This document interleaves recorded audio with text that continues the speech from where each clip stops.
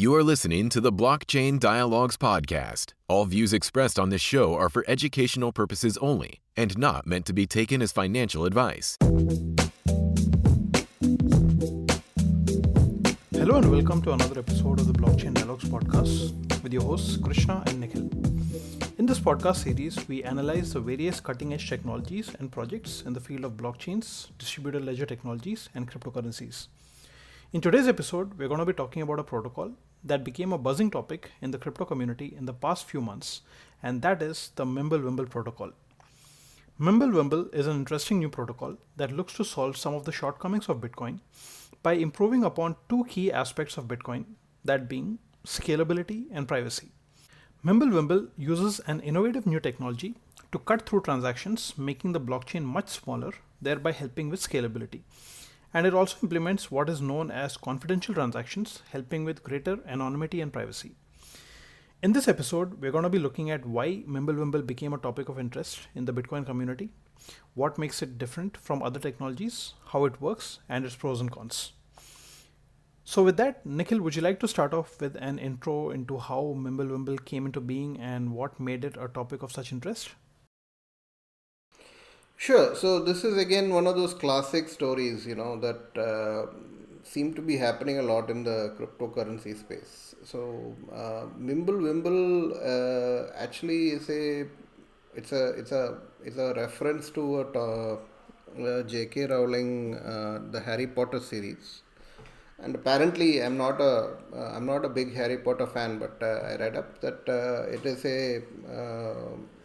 it is a particular curse that is used to prevent people from speaking the truth or tying their tongues, so they become tongue tied when they are subject to this curse.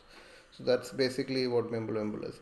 The paper itself actually appeared in an interesting manner. It appeared in the internet relay chat, the IRC chat for Bitcoin developers. So they were it was there was one new user that came to that chat, and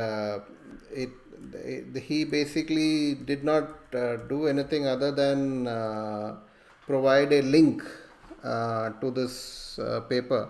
The link itself was on a Tor site. Okay, it was on a dark web onion router site, and he had come in with the username of Tom Elvis Jedusor, which apparently is again a Harry Potter reference to the name of the main villain, who's known as Voldemort, and that this Tom Elvis Jedusor is the French.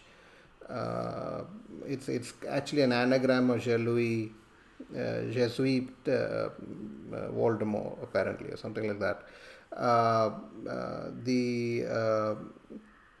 So the paper basically came. He printed a link for the paper and then immediately kind of disappeared. And but the paper was picked up by cryptographers, researchers in the Bitcoin dev chat, and they looked at it and they got excited about it, and they felt that it had a lot of promise. So that's how the Mimblewimble Protocol paper actually came out.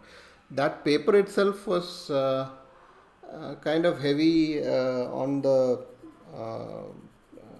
It's a little difficult to read, but a guy called Andrew Polstra, he actually took up the challenge and kind of broke it down and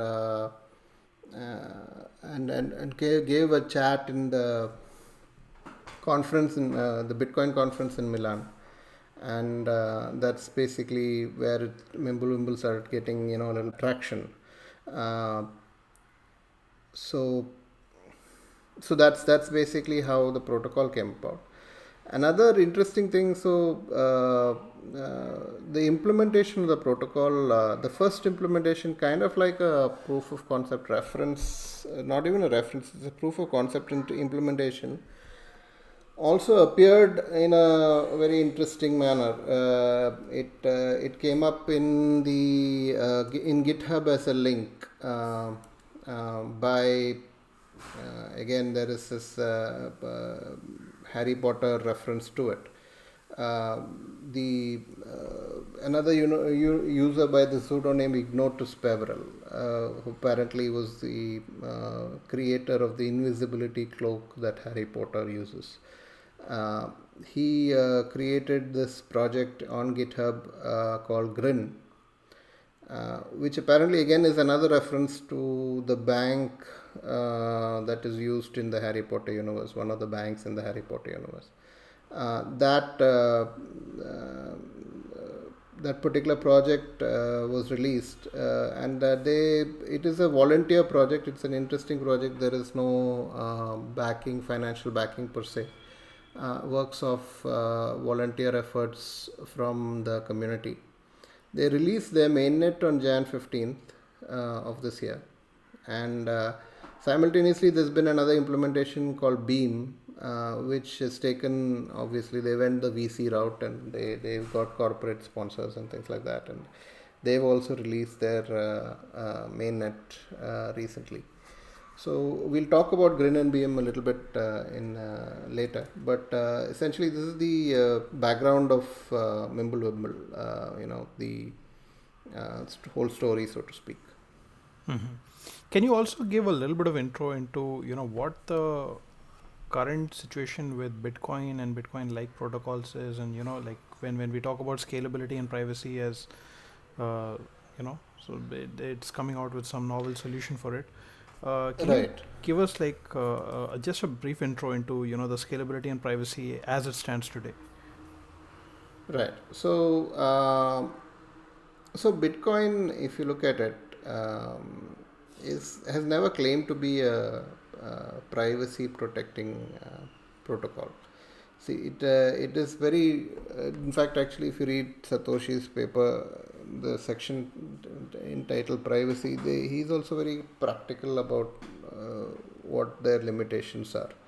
And the only thing that actually is kind of private or anonymous is the fact that the addresses in Bitcoin are kind of essentially like public keys. They're random numbers rather than tied to any particular real name or ID. But the main problem with Bitcoin essentially is that it has, for every transaction, the sender's address is public, the receiver's address is public, and the amount of coins that are sent is public, right?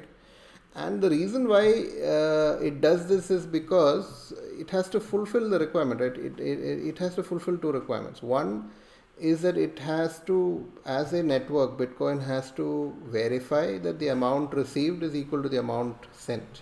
So the transaction basically needs to be able to, balance out to zero. You're not actually creating any money, right?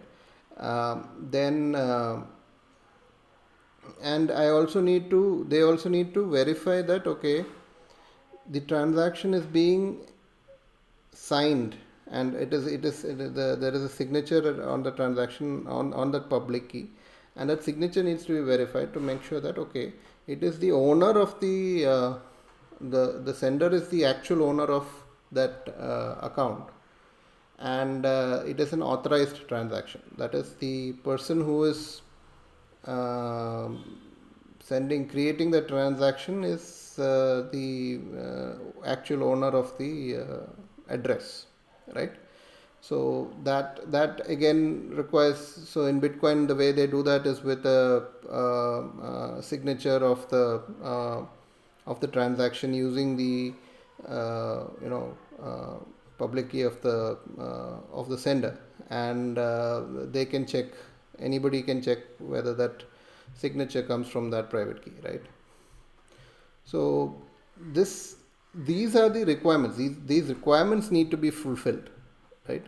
And it is in order to fulfill these requirements that Bitcoin has kept these pieces of information public. So what Mimblewimble is proposing is that it actually addresses these requirements without having to make these pieces of information public. And the Great. way it does that, is basically what that protocol is all about. So that kind of addresses the privacy part of it. So the other thing about it is interesting part of thing that in Mimblewimble does is basically it compresses the amount of data that needs to be saved. So Mimblewimble has a way to actually reduce the information required in order for you to validate whether a transaction has happened, and the information required in order to record that transaction in a way that can be validated. So this allows Mimblewimble to actually save a significant portion of the extra data that Bitcoin normally has to keep. So some estimates basically accord based on the original protocol. If you look at it, some of the estimates is basically almost 90% savings on the amount of data that needs to be kept. This is actually pretty significant when you look at the size of the Bitcoin network and how it is growing rapidly, and the challenges that we are facing based on the number of as the number of transactions go up. So Mimblewimble allows you to actually not only since it's only 10% of the data. Not only does it mean that you are saving on the storage, the amount of compute required to go through and validate that data is also much less, right? So you can bring your node up much faster, and you can generally validate that your ledger is correct much faster than you would if you were a Bitcoin node. Great. So since you have given a brief intro into the scalability and the privacy aspect of Mimblewimble and how it looks to be different from Bitcoin, let's just go into each of those aspects one by one. So we'll start off with scalability. So Mimblewimble uses something called a cut-through feature in order to improve scalability. Cut-through basically allows for a large part of data from the blocks to be removed, thereby reducing the size of the entire blockchain. In theory, it is able to do so without compromising the security of the blockchain. In other words, without risking a double spend to occur. So, Nikhil, can you actually just go a little bit deeper into how Mimblewimble handles this and how cut-throughs actually work? Right. So one of the primary tenets of Mimblewimble's algorithm essentially is the fact that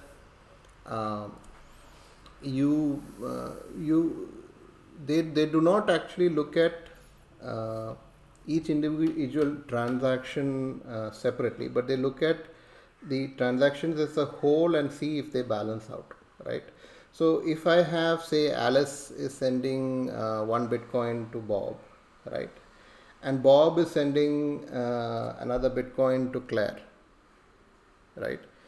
Now, in effect, if you look at it, Bob's balance after these two transactions is the same as it was before these two transactions, right? Because in effect, Bob becomes kind of like a middleman, right? So you could what Mimble does is basically it actually aggregates these transactions together. So assuming that this is all in one block, I mean, Bob did this almost immediately. Then what Mimblewimble would do is it would actually remove Bob's transaction altogether from the calculation and basically just record the fact that Alice's balance is less by 1 Bitcoin, and Claire's balance is higher by 1 Bitcoin, right? So that balances out to 0. So in effect, Bob's transaction doesn't even exist, right? The other thing about it is that So this is done at a block level. So that's known as a cut through feature. So what actually happens out here is that when you are taking all these transactions together of a block, right, in a block, what Mimblewimble, the protocol attempts to do is, or the algorithm attempts to do is, it creates first a multisig that's an aggregate of all the signatures, all the individual transactions, right? The keys of the individual transactions, and then basically what it does is then it goes and just compresses everything into a single set of inputs and single set of outputs. So you have basically eliminated all the transactions in between that might be similar to what we described earlier regarding Alice, Bob, and Claire, right? So so in this way, basically, a lot of the intermediate transactions don't even get recorded. But at the end of the day, as long as it all adds to zero and balances out, what do you call it? Integrity of the ledger is maintained. The global integrity of the ledger is maintained, and everybody's balances basically make sense. So you just mentioned about Mimblewimble having single input and single output. Can you just compare this with Bitcoin and like its UTXO model and how this differs with Mimblewimble? Right. So in Mimblewimble, basically, that's one of the interesting things is that there is no address against which there is value, right? So in Mimblewimble, basically, both the parties that are trying to transact, right, they have exchange basically a commitment, that is known as Pedersen commitments. And this is you can think of it as like it's a very large private key, right? And what happens over there is in the transaction there is this agreed upon key, and there is this offset value that is the blocking hash value, and then the amount that needs to be transferred. Okay, so you prove that you own the amount based on your previous Pedersen commitment, the key that you have, right, the previous private key that you have, right? So that gives you ownership of the previous amount, and then basically what you do is you create a new private key for the new transaction that you're doing with the other person, exchange that private key with the other person. So it's essentially a live transaction. That's one of the reasons, one of the limitations of Mimblewimble we'll go into a little later, is that okay, everybody needs to be online when this happens. So we do that exchange, and then basically I basically say okay fine, I'm minusing X from my current balance, and you're basically adding Y to your current balance. So suppose my original balance is like 5 Bitcoin and I want to transfer only 2 to you. I would create a separate private key, right? It is possible to have multiple transactions, but you will not know about any of these transactions. They will not be like from an external party's perspective, it will look like 5 transactions, plus 5 and minus 5. It is only you and the other party that will know that okay fine, I have actually done minus 2 to you, and then the remaining minus 3 basically goes to another private key that I have created. Mm-hmm. You see what I'm saying? So and then and at the end of the transaction, basically all you are getting is a aggregate. All the proof is basically is an aggregated key and a zero value, right? So in order to validate this transaction is valid, what the external person or the other folks in the network, what they are doing is basically saying that okay, when I multiply this with the blocking, when I multiply this aggregated signature with the blocking key, am I getting when I multiply this aggregated value with the in the transaction with the blocking key? Am I getting a public key, that is a key that is on that particular ECDSA curve, right? The multiplying factor. So if I don't have that on the curve, if it's not a multiplying factor, the transaction is invalid because the amount is not adding up to 0. The amount does not add up to 0.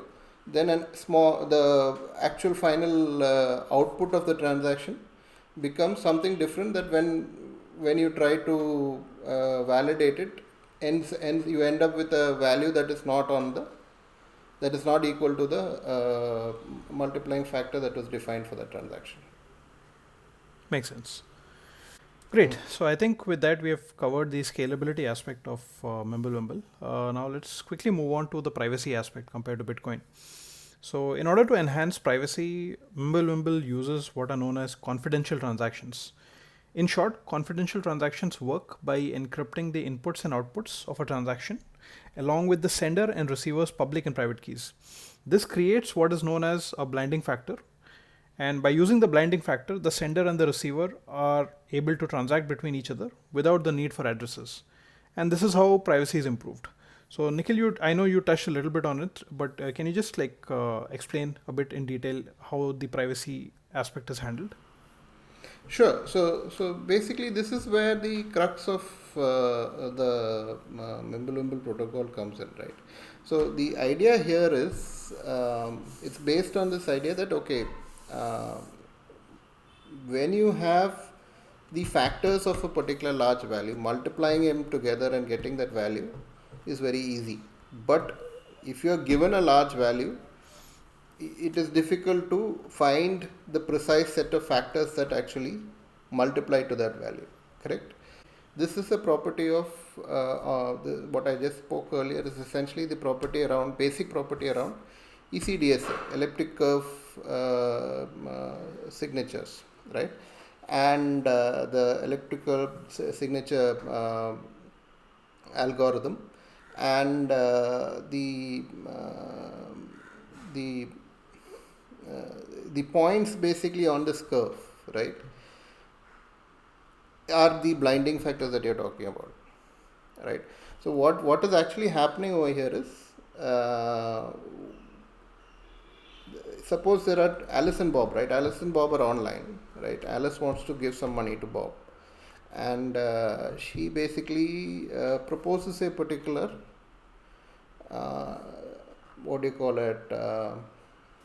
factor on this particular curve, around which and then which would be multiplied with that particular amount, right? And then she adds her private key, and multiplies that with the same factor, and then puts this together into one that forms one part of the transaction. And Bob does the same, right? So he takes the amount that is going to be transferred to him, right? Picks the same blinding factor, adds his own private key to it, and multiplies that with the blinding factor. So you actually have you will have Alice's amount into the blinding factor, plus Bob's amount into the blinding factor, right? That is one, plus Alice's private key into the blinding factor, plus Bob's private key into the blinding factor. Okay. Now, what happens here is Alice's amount into the blinding factor plus Bob's amount into the blinding factor should actually add up to 0. Okay. Now, if that is true, right, what remains basically is Alice's private key into the blinding factor plus Bob's private key into the blinding factor, right? Now, what they do is that they actually create a public key out of this, their two private keys. It's a multi-signature public key, right? And they publish that along with the transaction, right? So in order to validate the transaction, right, all the person has to do is basically see if that transaction when they take that multiple signature key and multiply it with the divide it with the output of the transaction, the what remains essentially is a point on that ECDSA curve. That is the blinding factor. Right. So if that blinding factor is a point on the ECDSA curve, they know that okay, this is a valid transaction. Okay. So here what has happened is that see, the cool part about this is all I am doing over here is I don't know actually how many transactions are there, right? I have talked about Alice and Bob. It could be Alice, Bob and Claire. It could be Alice, Bob, Claire and Dave, right? All of them basically might be having values over there, right? But at the end of the day, all I am getting is one, from the external perspective, all I am getting is one multisig key. And all I am getting to know is that okay, when I when I divide this multiple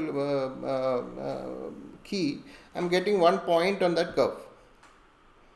Right? Neither of those pieces of information tell me either about the amount or the number of transactions or of who these people are. Right? And that's the beauty of it, right? So that keeps it completely private, but at the same time, I am able to validate. The fact that I am able to validate is that okay, it is part of that particular curve. The blinding factor is known, and if those transactions did not add up to 0, right, you would not get a point on that curve, right? Because if they do not add up to 0, then going back to Alice and Bob example, Alice's amount into blinding factor plus Bob's amount into blinding factor, if it does not add up to 0, it would then be some other value. So you're adding that up to Alice's private key into blinding factor plus Bob's private key into blinding factor also, right? So the intent is at the end of the day, this should equal to the combination of Alice's and Bob's private key into the blinding factor. That will not happen if Alice and Bob's amounts don't add up to 0. If they don't add up to 0, then that value would not become the combination of Alice and Bob's private key plus into the blinding factor. Right. So that is the what do you call it, hypothesis on which we validate the transaction. Now there is a challenge, or rather one interesting thing about this is that you could probably have some malicious person come and introduce negative values, right? Since this is all an addition, and all we are looking at is that the sum should be 0, right? There is nothing that actually prevents negative values being introduced into this in such a manner that the sum still remains 0. And a negative value being introduced essentially is a violation of the ledger, because what you're doing over there is you're generating money from thin air, right? So that is one weakness of this original thing, and this is where basically there is one more cryptographic construct known as range proofs, right? Now range proofs are a little complex actually. There's a paper called Bullet Proofs that you can go into that talks about how range proofs, a simple range proof that most of the Mimblewimble coins seem to be adopting. But the crux of it essentially is that the range proof basically provides a proof that each transaction that is there inside that particular group is falling within a particular range. So the range could, in our case, basically in Mimblewimble's case, basically all we want to prove that is that they are all positive values, right? So the range would be 0 to positive infinity, right? So that there would be a series of range proofs basically that would be added to say that would be provided to prove that these transactions are all positive, and if they all balance out to 0, right, then you have a valid transaction without compromising the privacy. Makes sense. Do you want to quickly, maybe compare this with the privacy mechanism of Monero with ring signatures and zero knowledge proof with Zcash, like this sort of a blinding factor mechanism? Yeah. So the main things about Mimblewimble that's interesting and make it so interesting for people is that if you look at it, it is not a very complex mechanism, right? There's not that much heavy cryptography in it. Now, let's take Zcash, right? Zcash basically, one of the main problems with ZK snarks is that it is quite computationally heavy to generate a private transaction using ZK snarks. In fact, it is so computationally heavy and space heavy that Zcash itself by default does not enable privacy. It is something that you as a node, you have to enable, or you have to basically designate your a particular transaction to be private and then add it to the coin, right? So the vast majority of the coin transactions in Zcash are not actually private. They are not using ZK snarks or any of the zero knowledge ways to make it private. And it's only when a small percentage of them that is private. So this actually introduces a challenge in the sense that it is still probably possible at a macro level to be able to track sudden changes in the value of a person's worth, right? And then be able to track that statistically somehow. That is one challenge. Another one would be that because it is not privacy by default, and most people don't use it because it is so computationally and space wise inefficient. Zcash as a privacy coin has scalability problems. If they turned on everything to be private by default, the size of the ledger as well as the amount of time taken for it would be orders of magnitude higher. Okay, so that's Zcash. The second one is around Monero's idea of ring signatures and Pedersen commitments. Monero also uses Pedersen commitments, but it uses ring signatures, where basically you have a mixing of 6 or 7 different entities basically.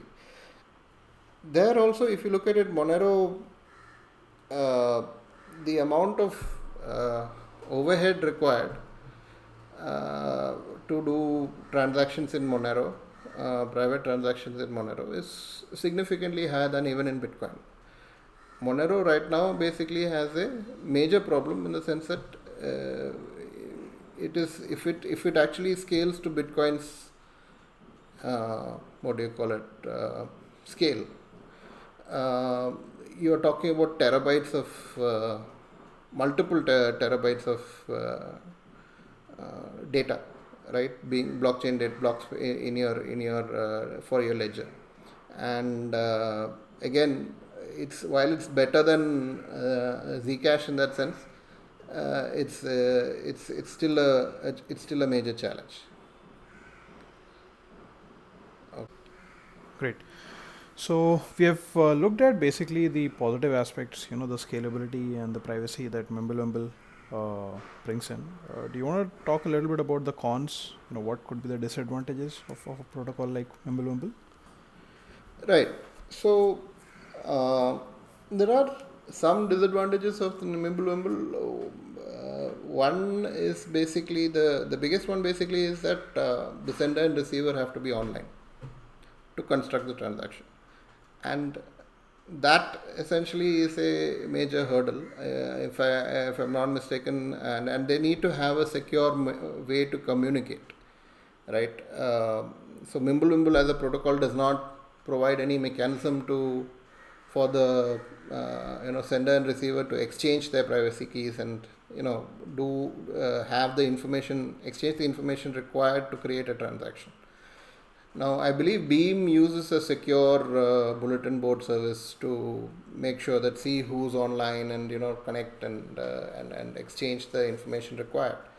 But again, that's separate to the actual original or to the main protocol, and this essentially introduces the first kind of a challenge, which Mimblewimble has in term when you compare it to other coins like Bitcoin and Zcash and all, where essentially the receiver does not even need to know, right?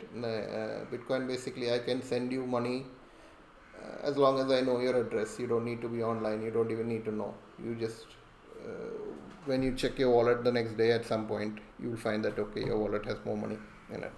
Right. So actually, like just to add to that, so just out of curiosity, with this sort of a model, where you require both the parties to be online and they need to have some sort of a secure channel of communication between them. In its present form, do you see any such parties like in the world, that would find this as a valid application, where they could transact in this manner? Oh yeah, absolutely. So basically, if you look at it now, assume a perfect world where Mimblewimble has taken over the world and everybody is using it. You even today, this is what you do with cash, right? You have to, the other person has to be there in order to hand over the cash, right? So when you go to a shop or you go to any particular store and you do a transaction, both parties are present over there physically online. In this particular thing, they don't need to be present physically, but they need to be present at the same time, right? And essentially, this is what I would expect, is that okay, there would be some sort of out of band mechanism, maybe a wallet, or maybe like Beam is using a bulletin board service or something, that allows me to exchange the information required, right? And then once that happens, basically put the transaction on the Mimblewimble, whatever Mimblewimble currency chain you want. Now, the practicality of it, when you're looking at it in terms of a global currency, yeah, you have a challenge there, because sometimes, with the time zones and everything, people may not be online at the same time. But it is still perfectly possible for you to schedule a time and say, okay, fine, be present at this time and we will engage the transaction. Okay, makes sense. Before we conclude this discussion on Mimblewimble, let's quickly look into the real world implementation of the technology. So Nikhil, do you want to quickly touch on Grin and Beam, which are the real world implementations as of now of the Mimblewimble protocol? Sure. So, like I had mentioned earlier, Grin and Beam are the two cryptocurrencies that are out there that are implementing the Mimblewimble protocol. Both of them actually have now got mainnet implementations, and both of them basically have taken quite different approaches. So, Grin essentially, I think, came first. It was, like I told you again, an interesting story about how it came out. Ignotus, Peverell, and all that. But the point basically is, Grin is written in Rust. It is aimed at the more technically minded. There is only a command line interface for the wallet and for the transactions. I would classify it more as a kind of like a research or an experimentation right now. I'm not really sure about how they plan to make it commercially viable. Right now, most of it works through donations and volunteering of time by the cryptographers and developers. Beam, on the other hand, essentially is out of Ireland, if I'm not mistaken. It's a company out of Ireland. They've got support of VCs. They've got money. The idea essentially is that post the mainnet release, which they did recently, they're going to change themselves into a non-profit organization and support Beam that way. I believe there is no pre-mine for that currency. It is essentially for the first X amount of time. I'm not sure exactly how much time, but they have all the block rewards. 50% of the block rewards basically are going to be used for the development and for the company that is doing the development. That's essentially how they are planning to launch and the roadmap for Beam. Both Grin and Beam basically use something known as the equihash protocol, which is a variation on the proof of work protocol for consensus. Equihash, the Grin basically has something, it's called the cuckoo's nest. I'm not too sure about the details of it, but both of them claim to be ASIC resistant. So the idea essentially is to prevent or try to at least slow down the proof of work race that has happened with Bitcoin and the consequent centralization of mining. But again, it remains to be seen how successful they are on that. Yeah, that's pretty much where they are. I think on CoinMarketCap they don't have that much of a market cap or a valuation. But yeah, they continue to work on it, and the protocol itself, I think, is sufficiently interesting and useful that I think these efforts would be there for a while. And another thing that I'm seeing is that it'll probably be it's something that probably Monero and the other privacy-minded protocols, as well as probably Bitcoin themselves, might adopt, either directly or as a side chain or as some kind of script on top, level 2 technology. Alright folks, that concludes our podcast. We hope that you found this episode on Mimblewimble useful. Learn more about us on bcdialogues.com.